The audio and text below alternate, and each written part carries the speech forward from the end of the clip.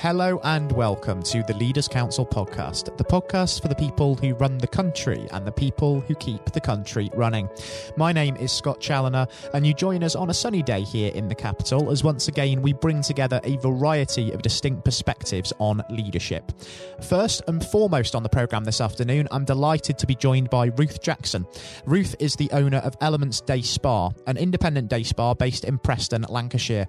Ruth, very warm welcome to yourself, and thank you ever so much for taking the time to join us on the airwaves. That's no problem. Thank you for having me on. It's a real pleasure. Whole reason we're here, of course, is to discuss leadership and really bring that into focus. And normally we would dive straight into that topic. But considering the ongoing COVID-19 situation, I think it's appropriate that we start there. Because it has, I'm sure you'll agree, been one of the most significant challenges of our time for business leaders and leaders within governments alike. But how has it affected you and your operations? I can imagine it has been quite a significant challenge. It has, to be honest. I think a lot of it, the biggest challenge is all the uncertainty with managing my team of staff, not sort of being able to give people clear answers as to like when we were going to be able to reopen, what things were going to be in place at that point. It was all the uncertainty was like a real issue for myself, because I like to kind of know where everything's up to and be able to kind of portray that across to all my staff and my clients, and obviously kind of be able to plan and work around that plan in terms of business as well. So yeah, that's been a real struggle for me, to be honest. I can certainly understand where you're coming from there, because leaders have come under an immense amount of pressure, haven't they, to provide a little bit of direction, inspiration and motivation during this time, and key reassurance as well. And when there is a lot of sort of misinformation, unclear guidelines out there, it can be quite difficult when the way forward isn't always clear as such. When you are in that position, though, and you do need almost a little bit of motivation of your own, where is it that you tend to look to for that when you're the one at the top of the tree who all the responsibility is falling upon?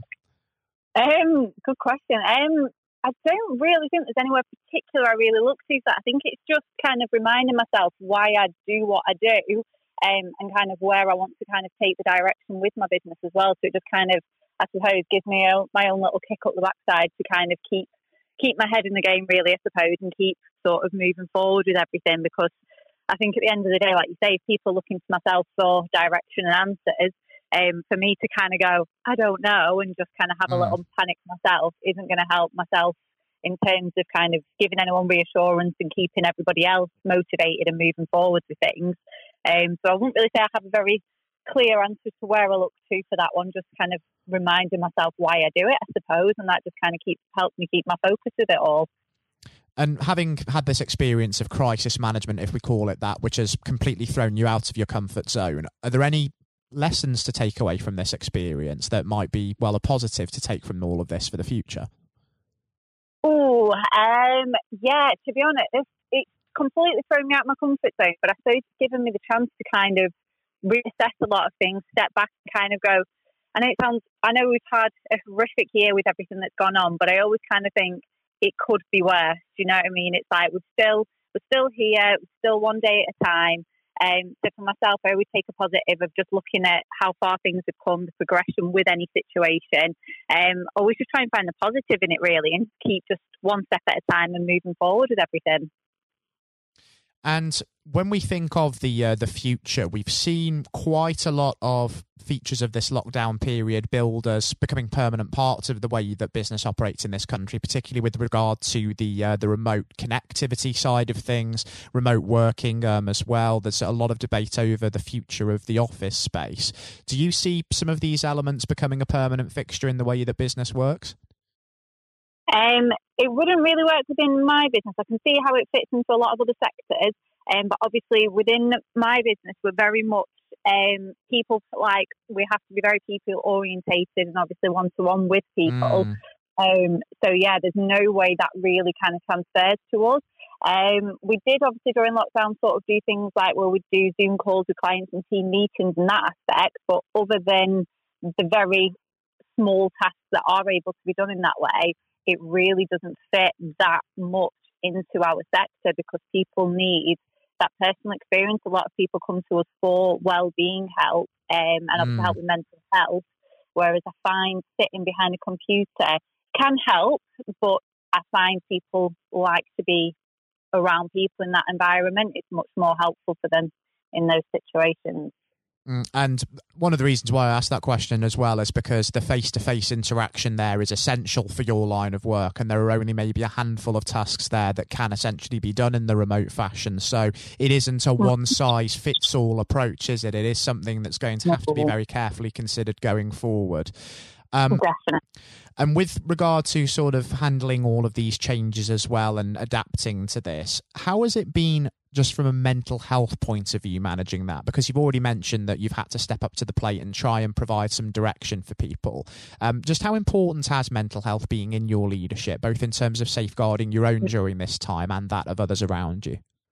Oh, absolutely massive. I think predominantly my work massively helps with people with mental health. That's a big reason why I even have the business to help people with that, because I'm seeing it more and more that even pre-COVID, people are suffering more and more with mental health, with just the general pressures of life. For myself, to be honest, it's like, yes, it's been a struggle. But as I said previously, I have managed to just kind of keep quite focused with everything and kind of just throw myself into other projects to keep moving. However, in terms of the business aspect, even in this time that we've been reopened, I can see already the massive effect that this year is having for people with mental health. It has massively affected a lot of people.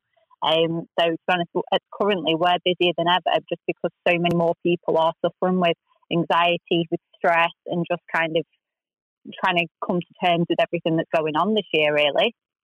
And that's understandable. And would you say that you've had to essentially adapt your own leadership style in a way just to sort of meet the demands that's brought up as well? I'd say so, yeah. So with the team, we all do work quite closely together anyway. So it's almost just making sure with staff that everyone's kind of okay with it. Like we had regular Zoom meetings prior to opening, and then we got the team together for like a distance meeting prior to opening as well. Just again to help manage that, to go through any concerns, just let people know, all the support that was in place. We already kind of do things to help with staff wellbeing in terms of making sure they're having regular time out and regular treatments to help with them coping with the daily pressures anyway. But yes, I'd say it is something that I've had to kind of just keep checking in with staff and monitoring how for them best to cope with their own personal strains now, but also with the strains of clients that are coming in, because people do use the time that they're with us to kind of really help offload and get the help that they need for their mental health. So it's just kind of helping my staff deal with all of that at the moment as well. And just going off on a slight tangent here, based on something you said earlier, you mentioned, of course, one of the reasons that you launched the business in the first place was in consideration of people's sort of mental well-being. What was the moment really that the penny dropped for you when you knew that sort of going into business for yourself and running your own spa was going to be the way forward? I think it's from sort of personal experiences from like friends and family around me and seeing the struggles that people have with mental health growing up. But then also through like the first couple of years in the industry working in other spas and salons, once I started spending that time one-to-one with clients, and like I say, people do offload a lot once they're in a treatment room, and just sort of, it kind of as a penny drop moment was just speaking to all these different people that all these people do struggle. Like people don't always show that they're struggling with mental health or that they're struggling to cope with the pressures of just general daily life. But once you kind of one-to-one with people, it's amazing how many people truly are affected. And I just thought, this is mental, absolutely mental, how many people are just going around trying to bottle all this up all the time and not getting the help and support that they need. And I've just seen like the effects that sort of regular treatments, massage, just basically giving them that little time out away from work, away from home life, whatever's going on for them at that time. Just giving them that little bit of time, like a little bit of respite to switch off from everything, does make so much of a difference to people. So it was kind of that really that just made me realise the true impact that everyone's lifestyles really do have on them, and just realise that there is an absolute need for people to be taking this time away. It's really more of a coping mechanism and just helping to keep people healthy and well. I think you're certainly right in what you're saying there. And just considering that, of course, you have managed to successfully launch your own business, just for those entrepreneurial types and the younger aspiring leaders that may be tuning into the programme, what advice would you give them based upon your experience to really get them on the road to success? Okay, best advice to give them. Literally just keep on going. I think it's one of those, when you first start out, you think that everyone in business has a clear set out plan and everything goes to plan for them. It doesn't. Things always go wrong. There is always massive curveballs. It's like there is always things to have to deal and overcome with. So literally go into it if it's something you're absolutely madly passionate about, and just keep going. You will have massive rocks in your road, but you just have to keep going with it. And it does all get there in the end. But yeah, it's not going to be an easy ride, but it is well worth it if it's something you truly believe in and are passionate about. Sound advice indeed. Perseverance certainly is key, and that's been proven over this period of time as well, through COVID-19 for sure. Just before we do, of course, wrap things up on the programme this afternoon, I'm conscious of the fact that we are short of time. I would like to talk about the future, because we know that over the course of the next 12 months, Ruth, that we're going to have to continue to adjust to this sort of new normal way of living and working. But during that period of time, what is it that you're really hoping for your business, Elements Day Spa, to achieve? And indeed, where do you see yourselves being in 12 months' time? Okay, so as I said previously, lockdown had given me massive chance to reflect on everything, and also me seeing the huge change in people struggling during this time too. I'm actually in the process of opening up a couple of new Element Day Spas. So I'm actually branching out now. I'm in the process of opening a second location in literally a couple of weeks on the 1st of October. And then hoping to have another location opening over towards Burnley direction in the coming months as well. So my sort of next 12 months is just getting these new businesses up and off the ground, recruiting some new team members into those, and just kind of keep building, keep growing, and just keep helping people, really.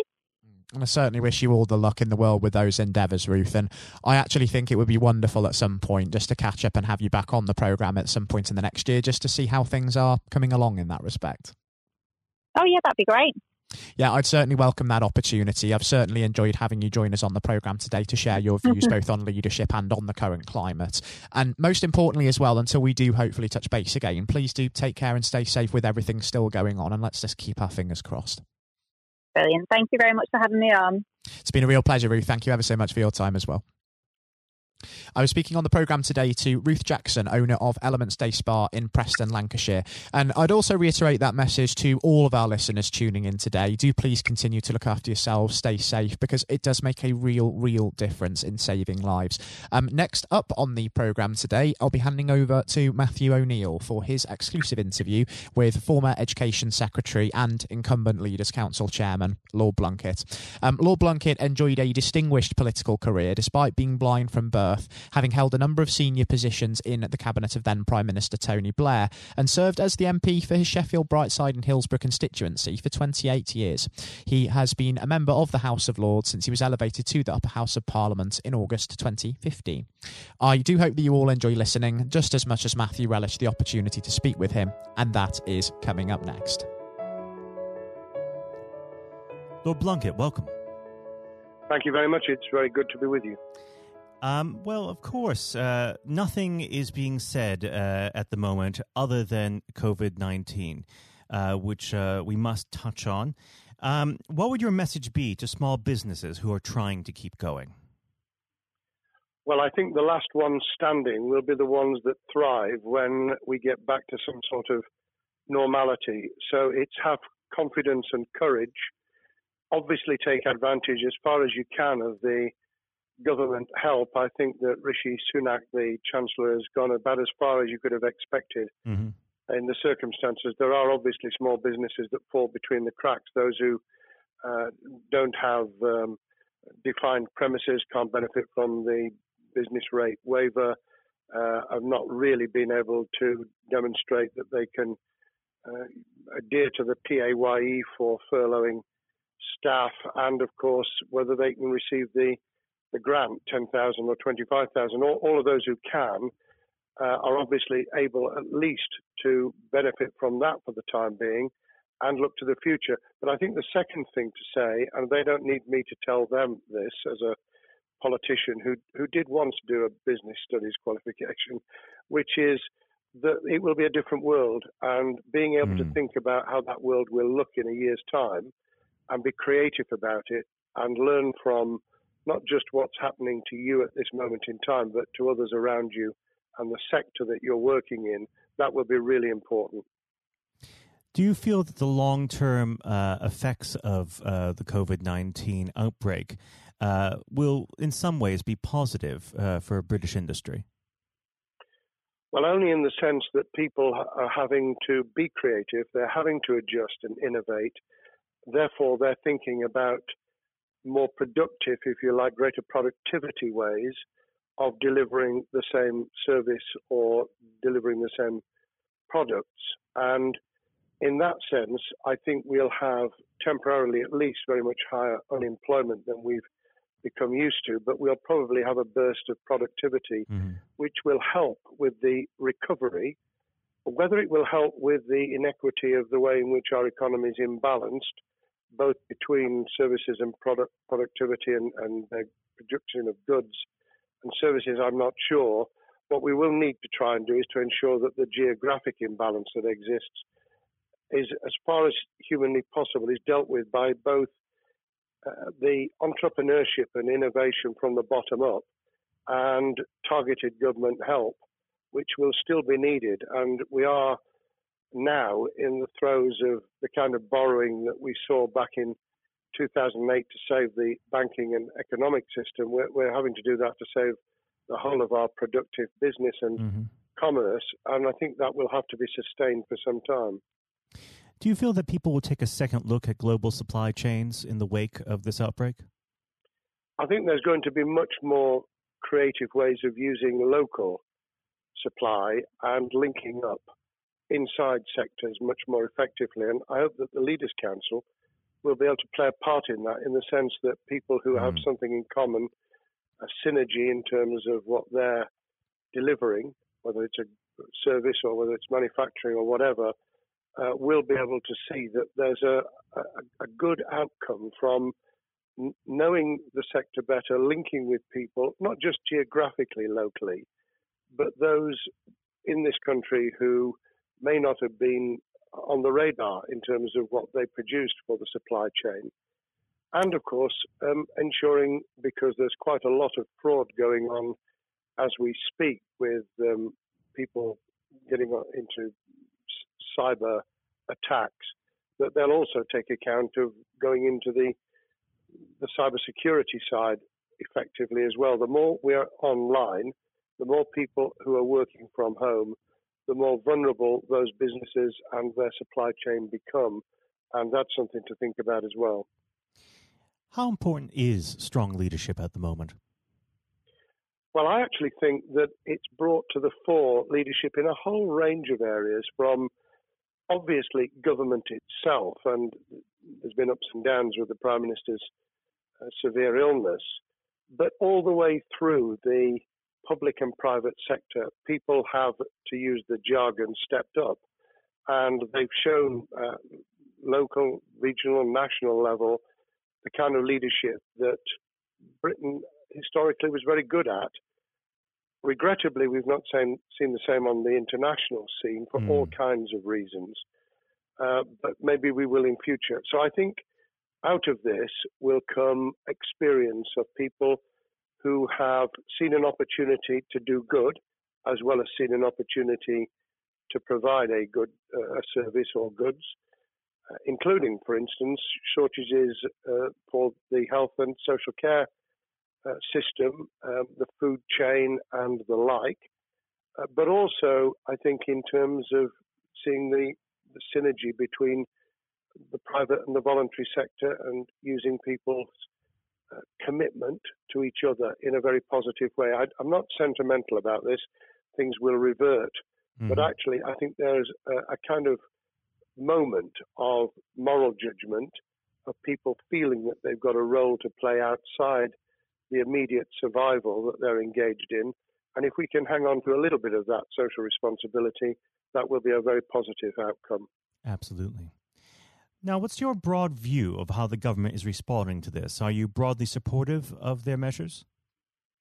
Well, it may surprise people to hear that I have been very supportive. Of course, there's been legitimate criticisms about the speed of response on protective equipment and on issues relating to testing. But my own view is very similar to the challenge that was made to the Prime Minister of Italy when people said, why didn't you close Italy down faster? And he said, a fortnight before we did it, I would have been considered to be a madman and nobody would have agreed to do it if I'd tried to move too quickly. And I think that's something that we need to reflect on here in the UK. We may have seen the signals elsewhere across the world and taken them more seriously at the time. Hindsight is a wonderful thing, but as someone who's had his life in the opposite political party to the present government, I think that with some hiccups and mistakes, they've not done a bad job in what has been incredibly difficult circumstances.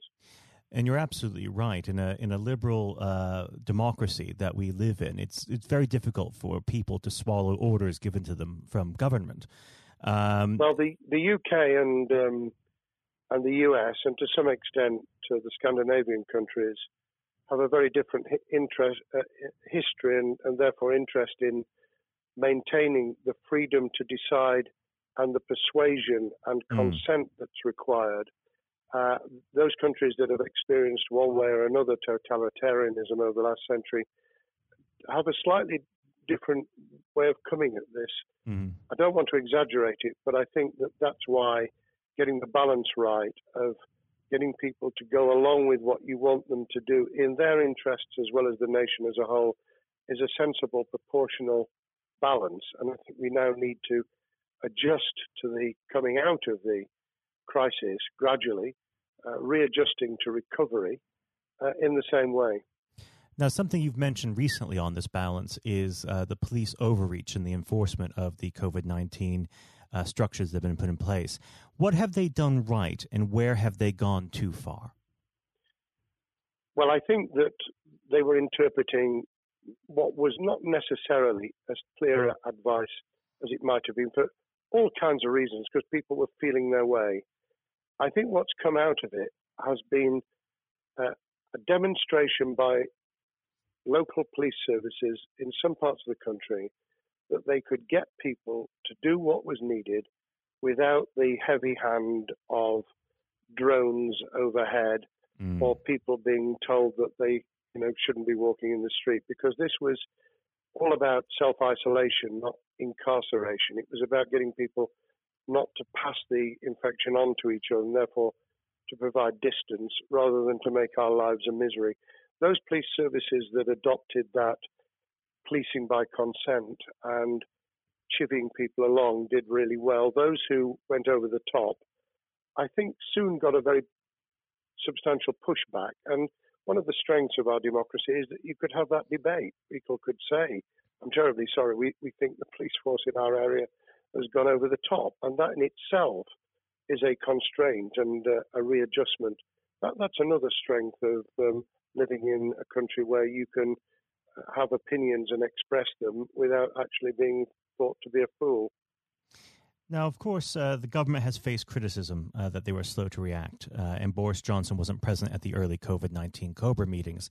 Now, Number 10 has claimed that this is normal practice. The health secretary often chairs COBRA meetings related to health. Does this tally with your experience as a Secretary of State, or would you have expected the PM to be more hands-on during the initial stages? I think different prime ministers do have a very different style. And Boris's style, which I think will now be considerably adjusted, was very swashbuckling. In some senses, delegating is a good thing, as every leader of every business or public service knows. Those who try to pull too much into themselves end up with a massive bottleneck, great failure of trust, and the inability of people to show what they're worth and to demonstrate their capability. So I'd be very wary of jumping in and saying he was wrong to delegate the essential COBRA meetings. What I was surprised about was that he didn't chair the first couple, because my experience with Tony Blair for the 8 years I was in cabinet was that Tony was a great delegator, but he would get a grip to begin with, watch what the difficulties were, and then give people direction and confidence to be able to get on with it. So looking back, I think Boris himself probably thinks, God, I wish I'd spotted the signals from elsewhere in the world more rapidly, and I'd just been there. However, this also raises another issue. All of us in positions of leadership need good teams around us. I think after this is over, he will be assessing those who really did step up and those who demonstrated their inadequacy. I think we'll probably end up in a year's time with a much stronger cabinet than we have today. Well, absolutely. And of course, we've seen a significant drop in the visibility of certain special advisors like Dominic Cummings during this entire period. So it'd be interesting to see how that pans out. Well, it's certainly readjusted the role of those behind the scenes with those who should be taking the decisions, having received advice. Obviously, there's been a complete transformation in the profile of experts, if I might use that term, who'd previously been denigrated. Scientists, medics, people with behavioral science understanding. My only criticism was, were we getting wide enough advice? Were we narrowing it too much to a couple of key centres in London? But that's because I've always been adverse to everything being London-centric. I think there's great expertise, wisdom, experience out in the sticks, and we should use it. Rightly so. Now, was pandemic planning part of your time as a minister, particularly perhaps when you were Home Secretary? Well, it was, but it was on the back of risk arising out of counter-terrorism measures. Right. I was the Home Secretary for 3 months when the attack took place in September 2001 on the World Trade Center and beyond. We did an enormous amount of scenario planning, both desktop and real. On the back of that, it was very heavily orientated to future developing terrorism risk. I certainly got involved with talking about pandemics. I remember being at a seminar in Edinburgh where the university there had done a lot of work itself on the issue of pandemics. And of course, we saw SARS and other things emerging. I think people have criticised the government for not picking up the report from 2015, 5 years ago. I think that what happens is human nature kicks in. You deal with what you're immediately faced with. You can sponsor reports, and this is true of business planning, of course, as well, and scenario planning for what business continuity will look like, recovery plans for business, what will happen if there's a cyber attack, what happens if there's an energy shutdown. These kind of things you can look at, but you're immediately turning your eyes to what's in front of you. And had we picked up a bit more on the danger from Ebola and SARS and what have you in the past, then we might have said, what if something hits us in the developed nations that we don't have a vaccine for, that we can't immediately whisk up protective materials or equipment, or for that matter, medicines that help with recovery, all of which we now see are a danger. I think this will make an enormous difference to the planning for the years ahead. I hope it will be widened so that we don't just look at what's happened, but very rarely do you see something exactly repeat itself. Some of the circumstances will be, but others won't. So that's why I've put emphasis in what I talk about on looking at the other virus, the cyber attack scenario, which could be just as dangerous in a world of just-in-time provision. One of the miracles of the modern developed world, except for the very poor, has been the distribution of food. A lot of it on computerized, technologically advanced systems. if that were to come down, we'd be in real trouble. So I think we need to think those sort of scenarios as well. So have a full plan across both sectors, biological warfare, pandemics, and cyber warfare. Yes, and to do so on different levels. I think, again, thinking global but acting local, we need a lot more to think about what would happen if something took shape that actually broke down those national and global chains and how we would cope. And without, obviously, we've got enough fear and anxiety to last a lifetime. Without creating even more anxiety, we can think about those things for the future in a more rational way, I think. Now, aside from the physical threat of the virus, one of the things that people are vastly worried about is the effect on the economy, not just the national economy, but also the world economy. Now, it has been said by certain parties, and I'd like to garner your thoughts on this. Is there a danger of the effects of the lockdown being even worse than those of the virus? Were it be prolonged, I fear that balance would tip the other way. It is about proportionality. It is about balance. It's the wisdom of Solomon, really, to get the moment right when you start to move and then to move quickly. There's no doubt whatsoever that we are stocking up, not just on the economic and employment front, which will be devastating enough, but on the health and social well-being front, enormous challenges.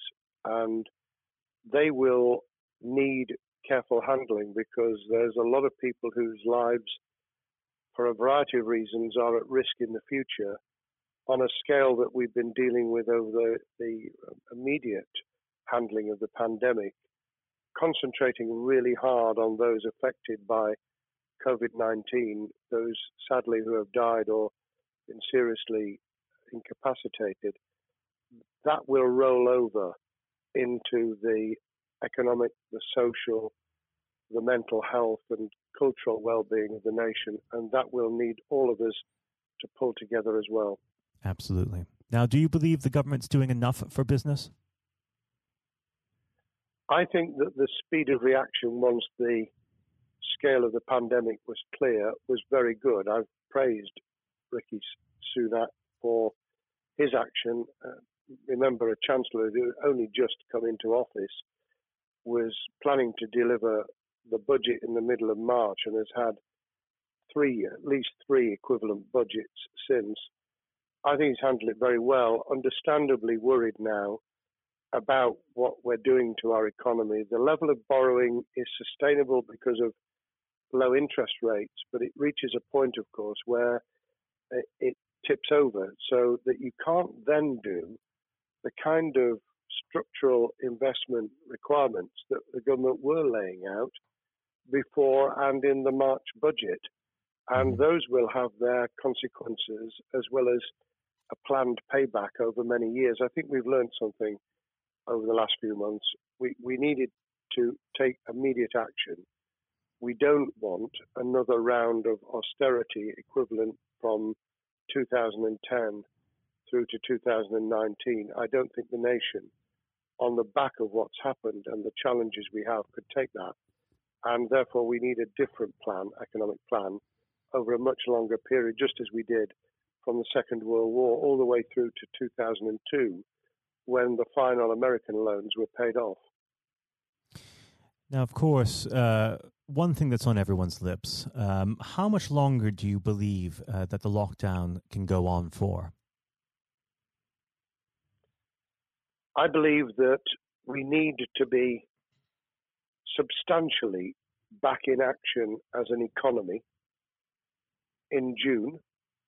This obviously is led in terms of places where people would meet in large numbers, having to adjust to the fact that it will be longer for them. And sadly, that will involve business closures. It's why the Chancellor extended the furlough scheme to the end of June.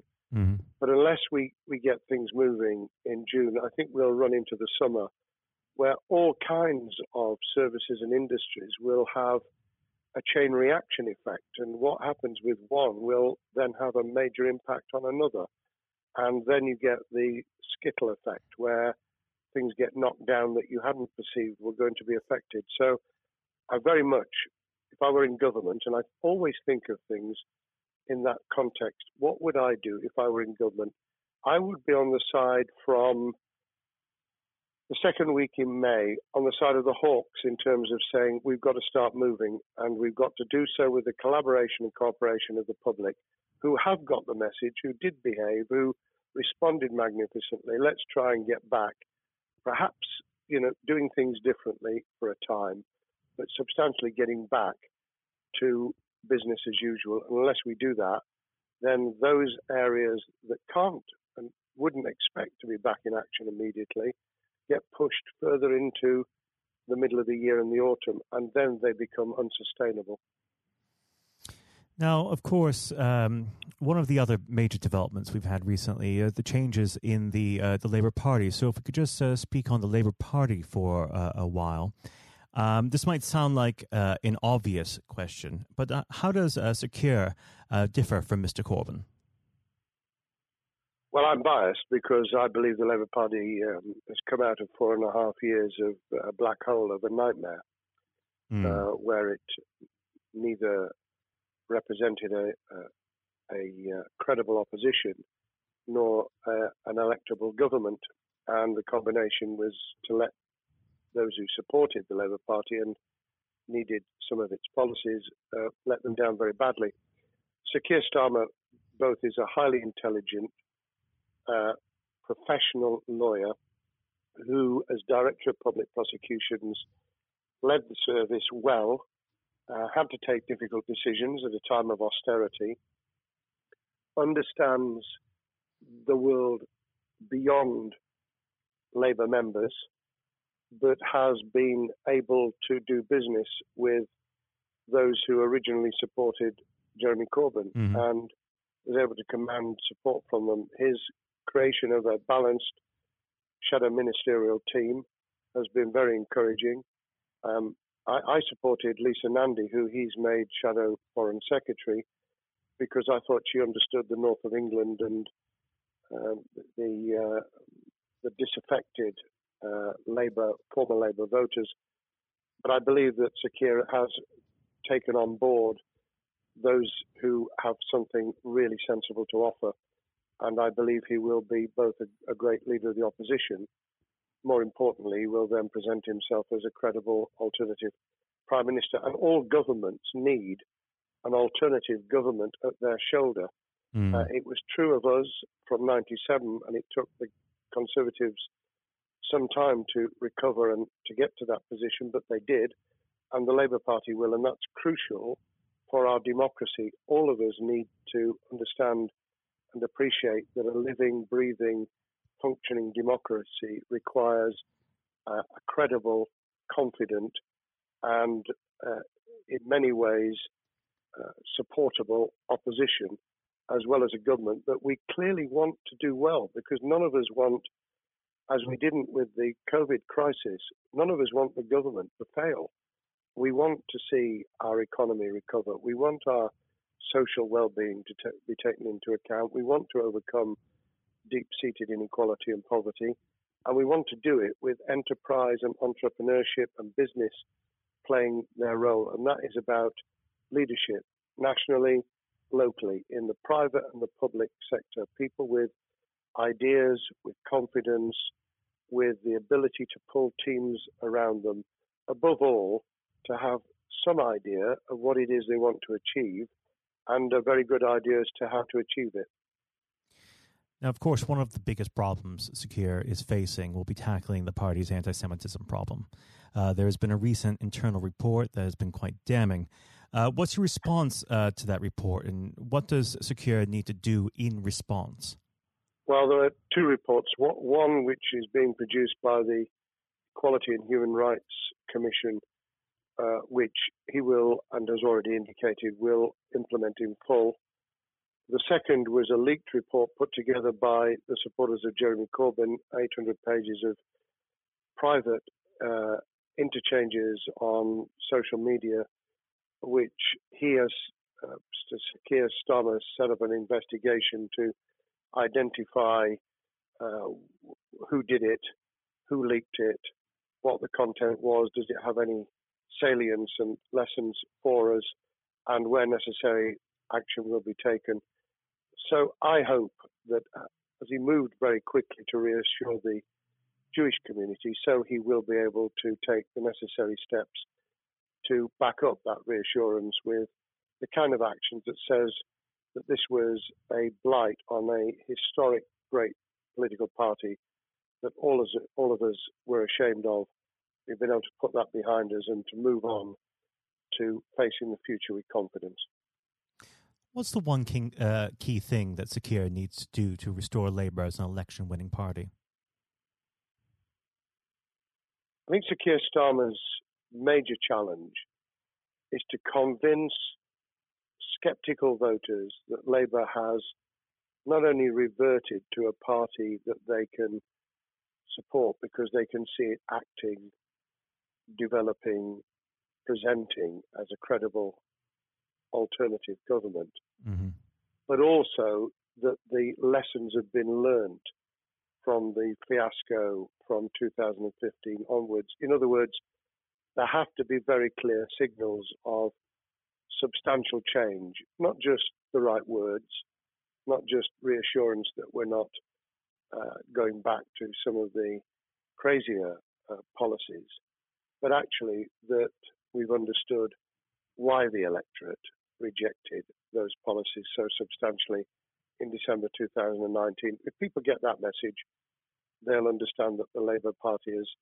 changed, as it did in the 1980s and early 90s, to become the electable government with the greatest majority in historic majority, even greater than 1945, which I was privileged to be able to take advantage of in 1997 when I joined the cabinet. Now, I know what your answer is going to be to this question, but indulge me. Do you think Sir Keir has what it takes to be PM? Yes, I do. I think he has the background, he has the experience, he has the professionalism, he has the forensic mindset, and he has the confidence to have put a team around him which will ensure that it will work. And those elements are true of all leaders. Ideas, the ability to build a team, to have confidence in that team, and to be able to demonstrate leadership in practice, sometimes at the most difficult times. And, you know, the Leaders' Council, those sharing their thoughts with the kind of thing that we're doing now with a podcast, but also joining us in linking up in that network of people who can support and help each other and learn from each other. That is what needs to be done in politics as it needs to be done in business. Thank you very much indeed, Matthew. Well, thank you for coming on the program. It's been an absolute pleasure, and I look forward to speaking with you again. Thank you very much, and good luck to all those listening in what has been a nightmare scenario. Good luck for the future. Have courage, have confidence, and yes, listen to those who know more about business than I ever will. Thank you, Lord Plunkett. Thank you. This has been the Leaders' Council podcast. Thank you for celebrating excellence in leadership with us. I've been your host, Scott Challoner. Until next time, goodbye. Thank you for listening to our podcast. The views expressed within the podcast do not reflect the views of the Leaders' Council of Great Britain and Northern Ireland, its parent company or subsidiaries, members of staff, or other guests of any other person therein associated.